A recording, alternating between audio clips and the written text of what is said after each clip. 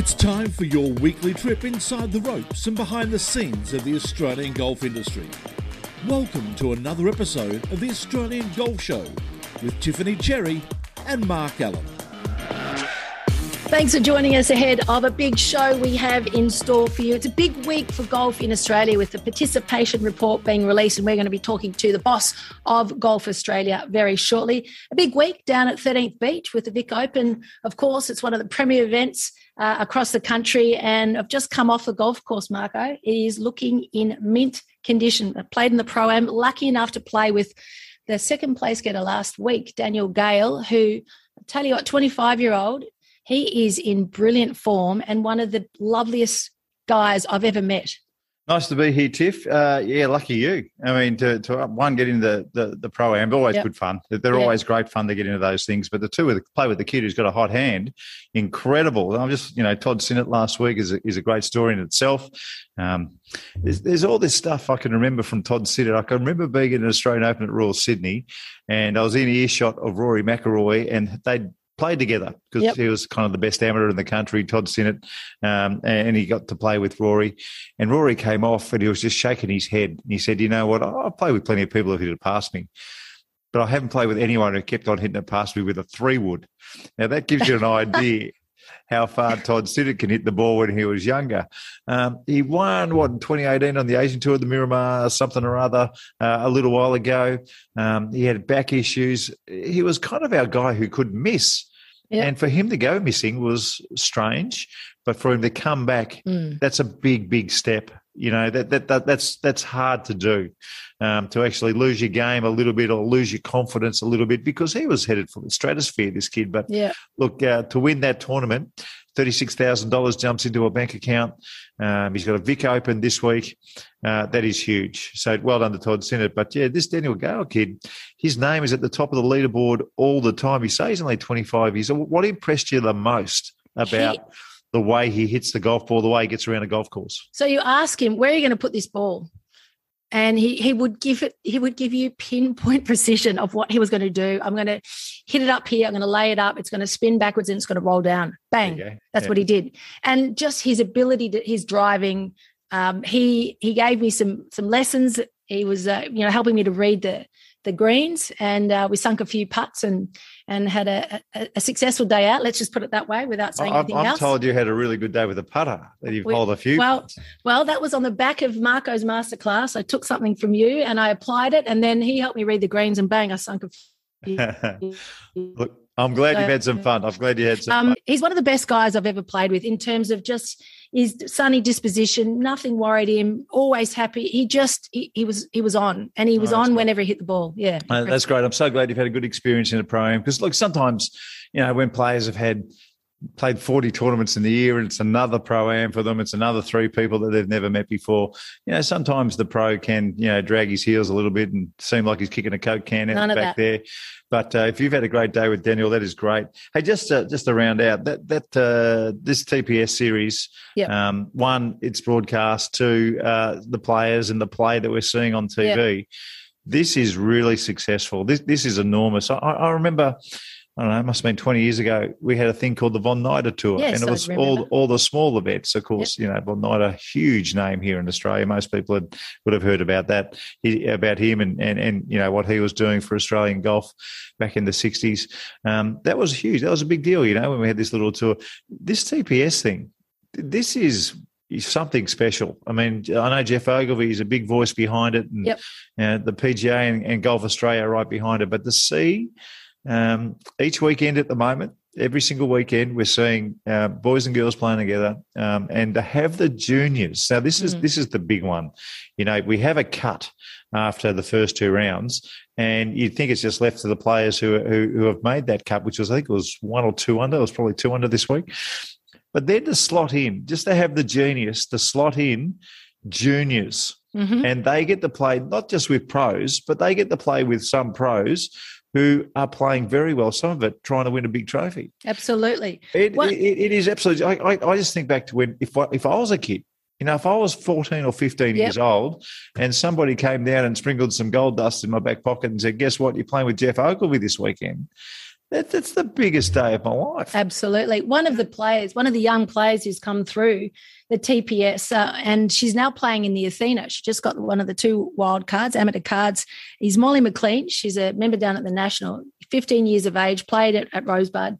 And I had a fortune to take her and most of the girls for the Athena for some media training yesterday, actually down at 13th Beach. That was such an impressive bunch. But Molly just, again, her confidence without being overconfident. And, I asked her how she played. She said, I played all right. But the second day I had 2 under, so that was getting better. And, she's you can see these young players coming through. And as you say, this is this is catching them. It's giving them an opportunity to take the next step up, play with the likes of Jeff Ogilvy, and as you drive down again through at 13th Beach, you've got all the big stars and the names and the winners along that driveway as you're heading there. I wouldn't be surprised that Molly McLean will be one of those in a few years to come. Can we just talk up Jeff Ogilvy just on this for a moment? Because it's one thing to have the idea. It's 2 to say that you're going to play in them all, but to actually do it and to actually get some bankroll behind it and whip up enough interest and a bit of momentum to carry it through.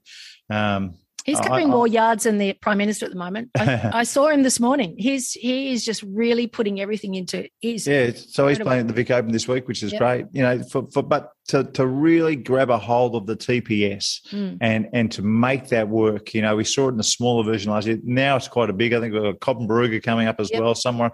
I mean, it's not going to stop anytime soon, and it gives all of our players, again, the men and the women who have been sitting on their hands back here in Australia, watching the rest of the world go round, to give them an opportunity to play for good money, like a $200,000 tournament. That's nothing to be sneezed at. You finish in the top 5 and you've made some decent money. You make the cut and you've got some petrol money and lunch money and you probably paid for your hotel. It doesn't matter.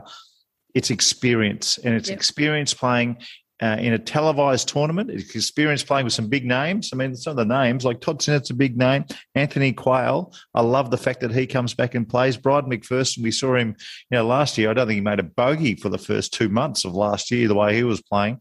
McLeod, Hall, Jed, all these kids that we've seen in the tournament, it's just enormous for kids and for the professional ranks in this country, because I think now with all the pathways that do seem to be opening up, there seems to be a little bit of light in the tunnel. I reckon, if I was a young fella or a young lady right now, I'd be practicing hard, because I think things could really open up for a lot of professional golfers if you play well in this country. So it's just enormous. And you listen to the conversations, just the general chat amongst those younger players coming through, and there's just a lot of buoyancy. They're really a really positive bunch, and positive signs. Hey, I know we've talked about putting before, and you love your putting, but there was a putt over the weekend that took your breath away. Oh, I think it took everyone's breath away. I mean, the Saudi International. Now, look, there are people in this world who, write articles and suggest that, people shouldn't be going and playing this, and it's blood money. And I get that. I understand that argument.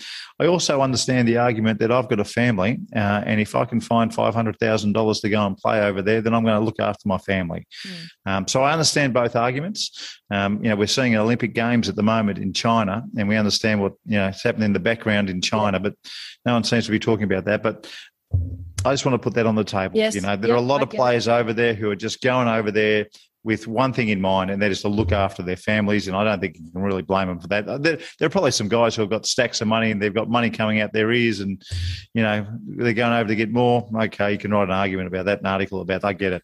But let's get past that, because not often do you see somebody hole an 80-footer that's from off the green, so it goes up this slope at the start, then it goes up slowly, then down this amazing, hollow, and then it starts to turn, and on the last roll or two just falls in, not to get into a place to actually go past Bubba Watson.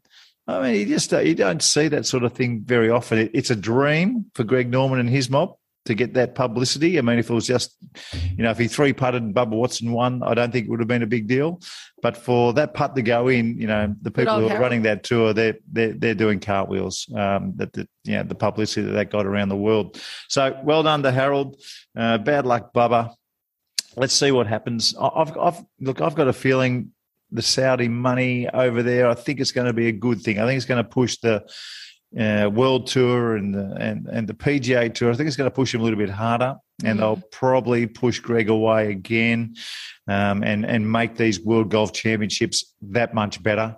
So look, I think in the long run, and I'm not talking about next year or the year after, maybe 4 or 5 years from now, I think the World Golf Championships will indeed be World Golf Championships, and not 80% of them played in America. So we'll see what happens. Yes. That's, I think, what's behind it. That's why we've got the PGA Tour and the DP World Tour in the same room at the moment, trying to work out how to combat what we're seeing. Well done to the Asian Tour. They get some big money for their players on that tour. Let's see what happens. Yep, Let's see what happens from this point on. Worldwide resurgence in golf at the moment, so it's all moving in the right direction. All right, we're going to take a break, Marco. We've got some big names coming up after this, so just wait and stick around. Right. You're listening to the Australian Golf Show as we welcome the boss of Golf Australia, James Sutherland, on the back of a nationwide participation report and some continuing positive trends, James, for golf across the country. Welcome to the show. Can you paint the picture for us? Oh, thanks, Tiff. Thanks for having me.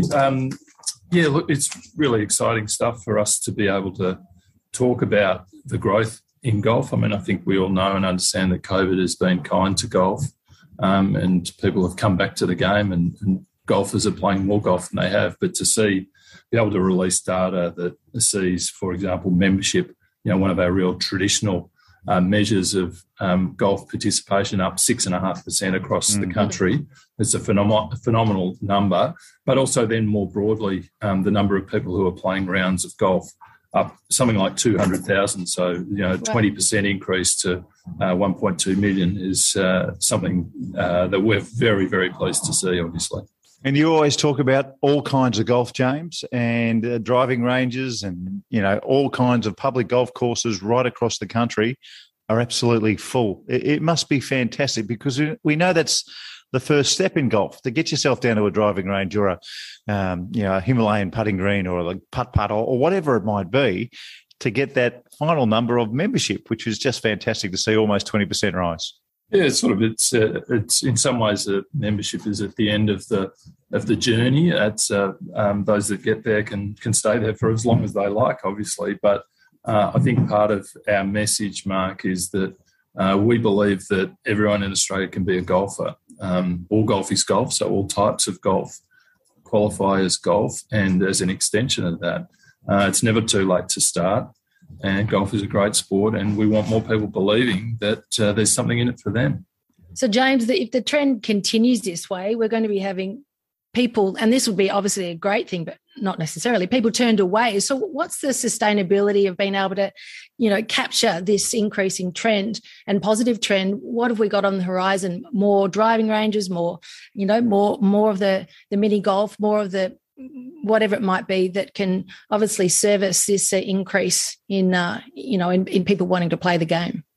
Well, I mean, as we know, it's simple in economics. Demand drives supply, and I think that first things first, we need to continue to create better experiences for people that first come into the game. So make them feel welcome, but also the joy of not only being welcome, but having good facilities, having good coaching support, feeling as though they're getting better, and most importantly, that they're having fun. They're the real fundamentals that we want to be focused on. And I think everything grows from there. And obviously with that demand, I mean, we can't expect people to build new golf courses or driving ranges. But one of the things that is happening is driving ranges are getting technology in place, that they're improving their facilities, the balls you hit are getting better all the time, and it's raising the bar around the country.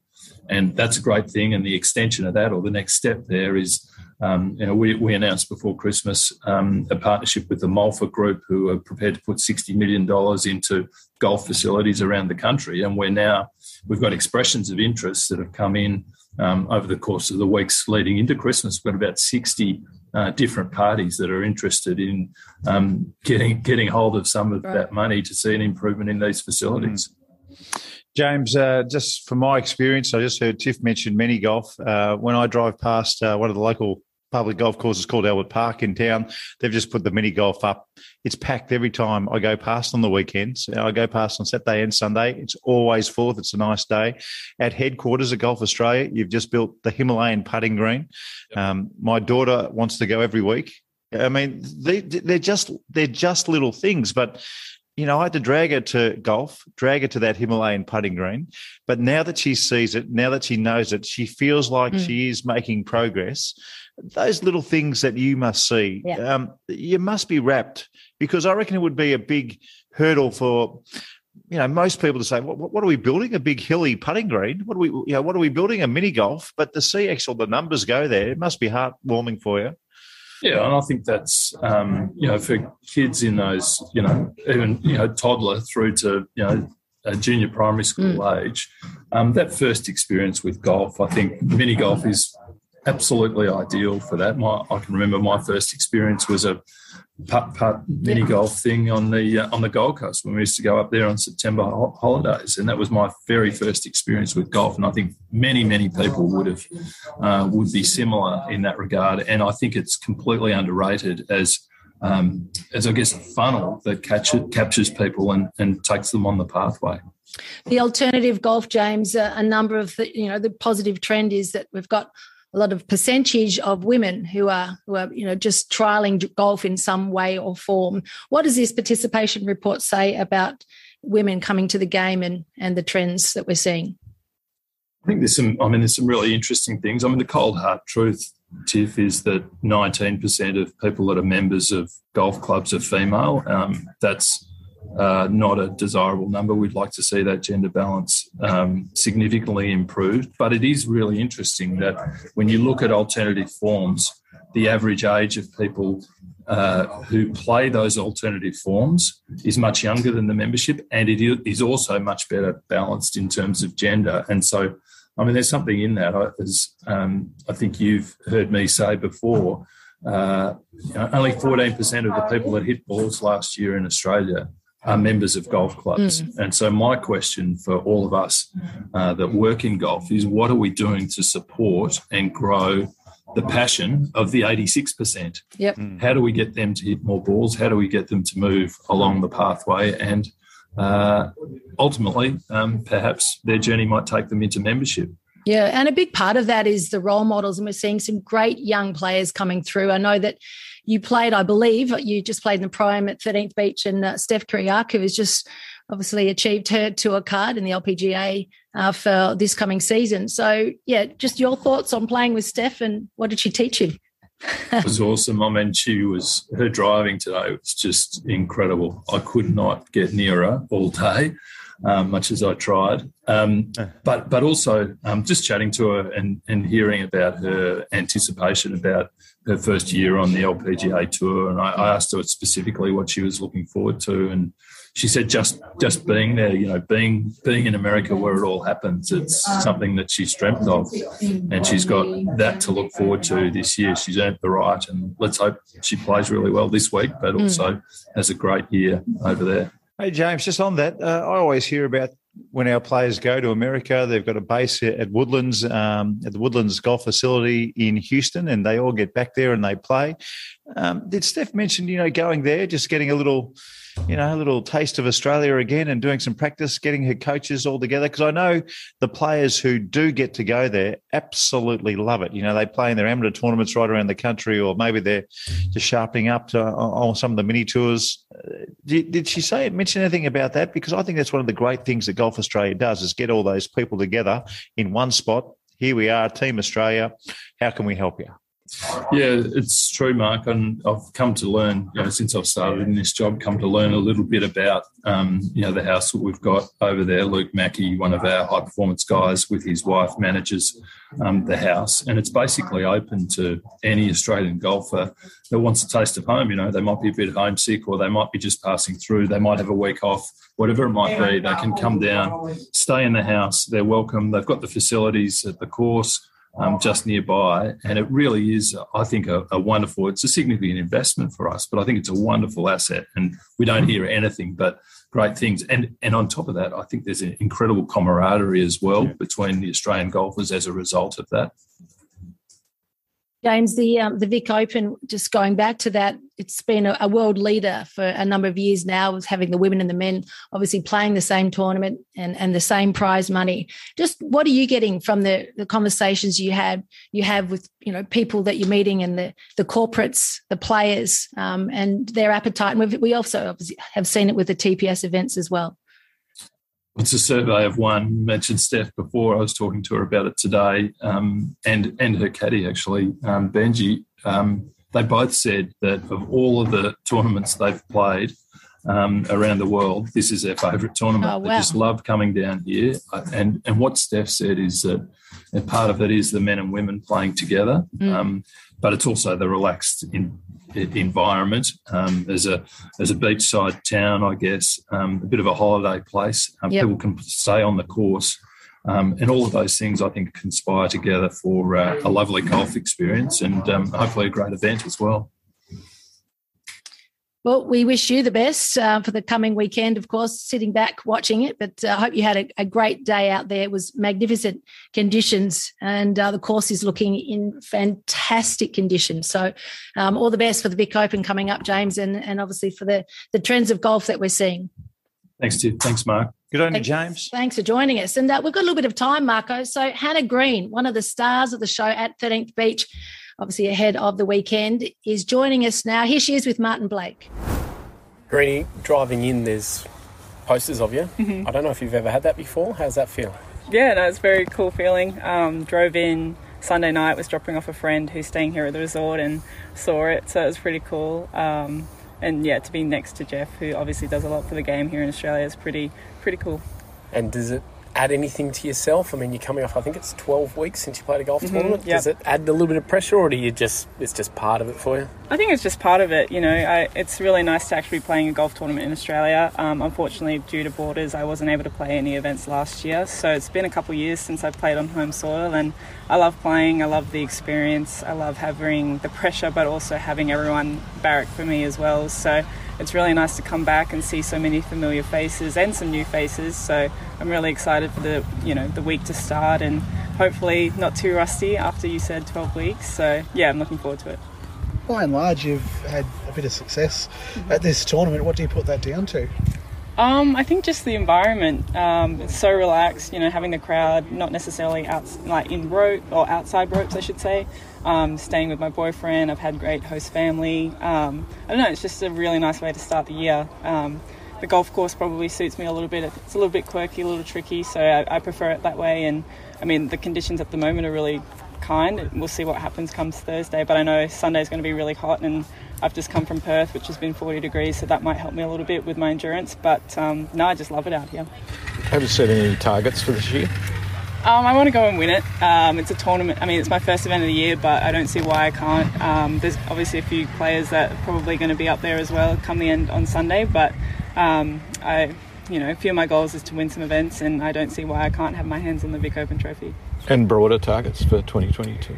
I'd love to be in the top 10 in the world come the end of the year. Obviously, in order to do that, I've got to win events, so I'm banking on myself to play well. I've had a really good pre-season, so I just want to go out there and play. And when the LPGA started a few weeks ago, I was really itching to get out there, and even when my friend Sue won, I was so excited for her, but did miss it a lot. So I feel like I'm in the best mental state and physical state, so just looking forward to 2022. What's it been like having a bit of time back in Perth? What have you actually been up to? Have you been out to Mount Lawley at all? Yeah, I've been practicing there for the last month or so. Decided to take pretty much all of December off. Just needed a recharge. I'd been on the road for 5 months, so a long time away from being home. And every time I'm in Perth, time goes so quickly. So, put the sticks away for a month and then got back into it and felt really recharged and motivated to get back into it.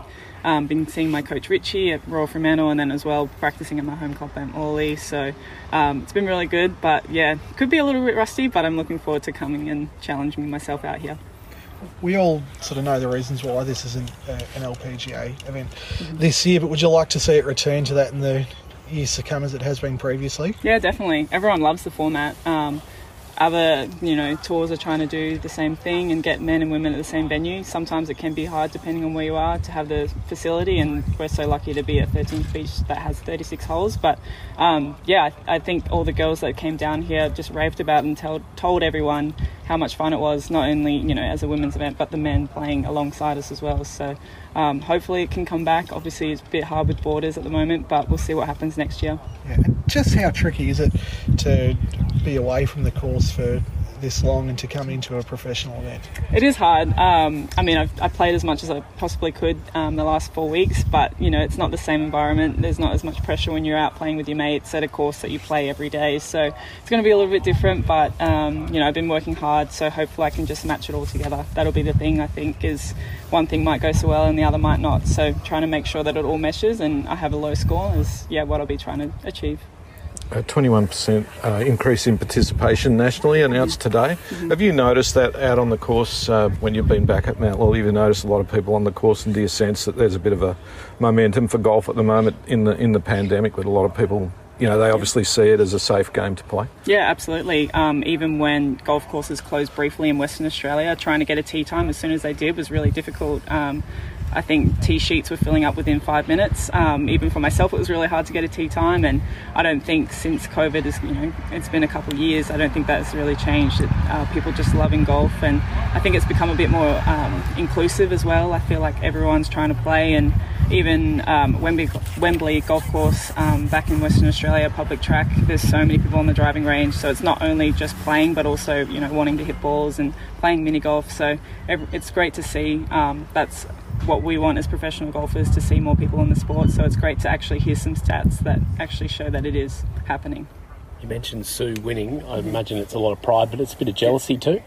No, not really. I think maybe if I was playing the event, it would have been. But no, I'm so happy for her, and I knew that she was going to do well that week. But I wish that I was there to actually celebrate with her in person. But I'll be seeing her this afternoon, so that'll be nice. But yeah, she's been with me the 2 times that I've won on LPGA, so it would be nice for me to return the favour. So hopefully we both have great seasons this year. And the two of you are really close. Mm-hmm. You probably haven't been in contention with each other in one event. Mm-hmm. This week's probably the best chance. She's playing good, you're coming back, you've played well here, so she. Yep. How would that dynamic work, do you think, if it's coming down to Sunday and you're playing the same group and trying to beat each other? How do you think it'd go? I think we'll just be the same. Like, we actually haven't played too many tournament rounds together. I think last year was actually the first time, and that was just in round 3. But, we know each other's game well enough. We're just probably going to take it as easy as possible. Like, I have a friend caddying for me, and she has her dad caddying. So it's going to be a very relaxed environment. And, it might be a bit different if we're playing for perhaps a US Open trophy, but the Vic Open, it's just a different environment. But, yeah, we'll both be wanting to get our name on that trophy, as we both haven't had it on there yet. So it'll be interesting. Great to have you join us again as we check in now with Australian Golf Media Manager Martin Blake. Lots of news around the traps. Martin, what's the latest? Hey, first of all, where are you, Blakey? There's so much noise in the background. You must be somewhere very special. I'm in the lobby of the 13th Beach Clubhouse, actually, at the Vic Open, the one and only Vic Open, Marco, which you played in a few years ago. Yep. Hopefully you can hear me okay. I was in the media room before, and that was even noisier, so you'll have to bear with me. But it's the 9th year of this event at 13th Beach. And next year is the last year of the current deal with Golf Australia. I was speaking to the club yesterday, Craig Skimming, the general manager, and they want to extend. They want it to continue. I don't think there's any big surprise in that. It's been a great thing for the club, and it's been a great thing for the event as well. Really, the Vic Open, the enormous growth of the Vic Open came during this time down at 13th Beach. I remember when they decided to bring it down here. It was Golf Victoria at the time. I was sceptical, I've got to say. I thought too far from Melbourne, too far out of town, but it's been embraced by the local community. A lot of the players have billeted out with local families here this week. You've got, the local footy clubs running the car park. It's a real community feel to it, and I think James spoke about that earlier. It does seem to fit here, so they want to extend it beyond next year. It will be here in 2023, but they want to extend it. So, can we just talk where the height that it got to as well, Martin? Because the year that Min Woo Lee won the event, it was a European Tour event for the men and a US Tour event for the women. Now, if you told me 10 years ago that we were going to have men and women playing in the same tournament, one was going to be a European Tour event and the other one was going to be a US Tour event, and that event wasn't the Australian Open, it was the Victorian Open, then I would have laughed at you and probably not spoken to you for about 3 days, to tell you the truth. All power to Simon Brookhouse, who's no longer with Golf Australia, but he was the CEO of Golf Victoria. In the 9 or 10 years that they originally had the event here, the prize money, it went by 10 times. It increased by 10 times from 300 grand to 3 million in 2020. COVID has turned everything upside down. And on this occasion, I mean, this event was seriously threatened. It could have fallen over because of the COVID pandemic and the border closures and all there's just no certainty. It's so hard to run events now. So it was close to falling over. In the end, Golf Australia decided they wanted to have something, even with reduced prize money. So they've cut the prize money to $410,000 for each event, which is a lot less than what it was the last time it was played, but at least we've got an event on, and there's something for the local players to have a crack at. And I'd love to think that the European Tour status would come back very quickly, maybe as soon as next year. There are requirements with that. You have to have about $1.6 million prize money on offer. So, there's a change needs to come there, or an increase that needs to come. And, the LPGA might be a harder thing to get back, but let's hope that can be a work in progress. Tiff. And there's a big carrot for the men as well, with those 3 spots at the Open being on offer for the top 3 place getters. That came out of the blue, Tiff, because those spots were with the New Zealand Open, but the New Zealand Open got cancelled last week. So the authorities here, Golf Australia and the PGA, very quickly got onto the R&A, and the R&A said, OK, we'll switch it over to the Vic Open, which the Vic Open's never had before. It used to be with the Australian Open, of course, but we haven't had an Australian Open for 2 years. So, look, a lot of the players are talking about that. Jed, someone like Jed Morgan, younger players, even Jeff Ogilvy I spoke to today. I mean, imagine if Jeff had a good week this week and finished in the top 3 and he goes back to an Open Championship, not just any Open Championship, the 150th at the old course at St Andrews. So I'm really looking forward to that to see. I actually hope that a good young player, you talked a little bit about Todd Sinnott before, what a great story that was last week at Rosebud for him to finally get up and have a win after a few years and all the back issues he's had. So I'd love someone like that to jump in and win, but don't have to win, just get in the top 3. I want to ask you guys just your opinion on this. And believe me, I think the 3 spots this week's Victorian Open, fantastic. And if I was playing, if I won one of those spots, I'm not giving it back. I want to ask you this. Qualifying was always about finding players who are playing well on the doorstep of the tournament. So, for instance, years and years and years ago when I was trying to qualify for Opens, it was the week beforehand and I'd fly from wherever I was to try and get in that spot. And that made sense. But you two know as well as I do that from February to July, you can get the shanks next week before you know it. So, look, so that's in the background, and we get it. Would you prefer a qualifying that was a little bit closer, even though, like I said, in a perfect world, and I know we're not even close to living in a perfect world at the moment, but would you prefer something a little bit closer to the Open event? I see where you're coming from, Marco. That's probably the old school. That was definitely the way that it was done. The new school is that they've got an international final qualifying, and they've got numerous events where they offer up places in the Open Championship resulting from that event. I think there's 45 or 46 places available from these events. And what it does is it adds to those events. So I guess they're trying to give a kick along. The R&A are trying to give a kick along to those tours, really. No, I can see I promise you, I can see the argument from both sides. It's easy to see. It does. When we found out that the 3 Open events, 3 open spots were available in this Vic Open, I mean, the event goes to a new level like that. So, I can see both angles. I do like the romance of finding the best players on the doorstep of the tournament.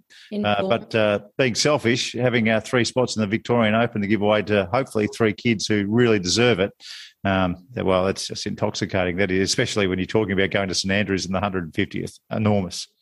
Another thing worth mentioning is the Order of Merit, guys, the Australasian Tour Order of Merit, because Anthony Quayle had a very good week at Rosebud, other than probably the last hour or so of his final round. He actually should have won last week, Anthony Quayle, and he already won the Queensland PGA earlier this season. He's probably the best player out on this tour just at the moment. So he's gone up to third behind Jed Morgan and Andrew Doth. They're 1 and 2. Top three on the Australasian Tour this year go straight to the European Tour. They get cards to play on the DP World Tour, which starts, it's next season's DP World Tour. So it starts, I think, November or September, October this year. So really big carrot there. Jed Morgan's running out in front. I spoke to him today and I said, have you got it locked up? Because he won 180 grand by winning the Australian PGA at Royal Brisbane. He says, no, I'm not going to count it. I just want to keep playing and make sure I get through. Other players are saying, well, you can't be caught because we've only got smaller money events like this week's 400,000 total purse, whereas he's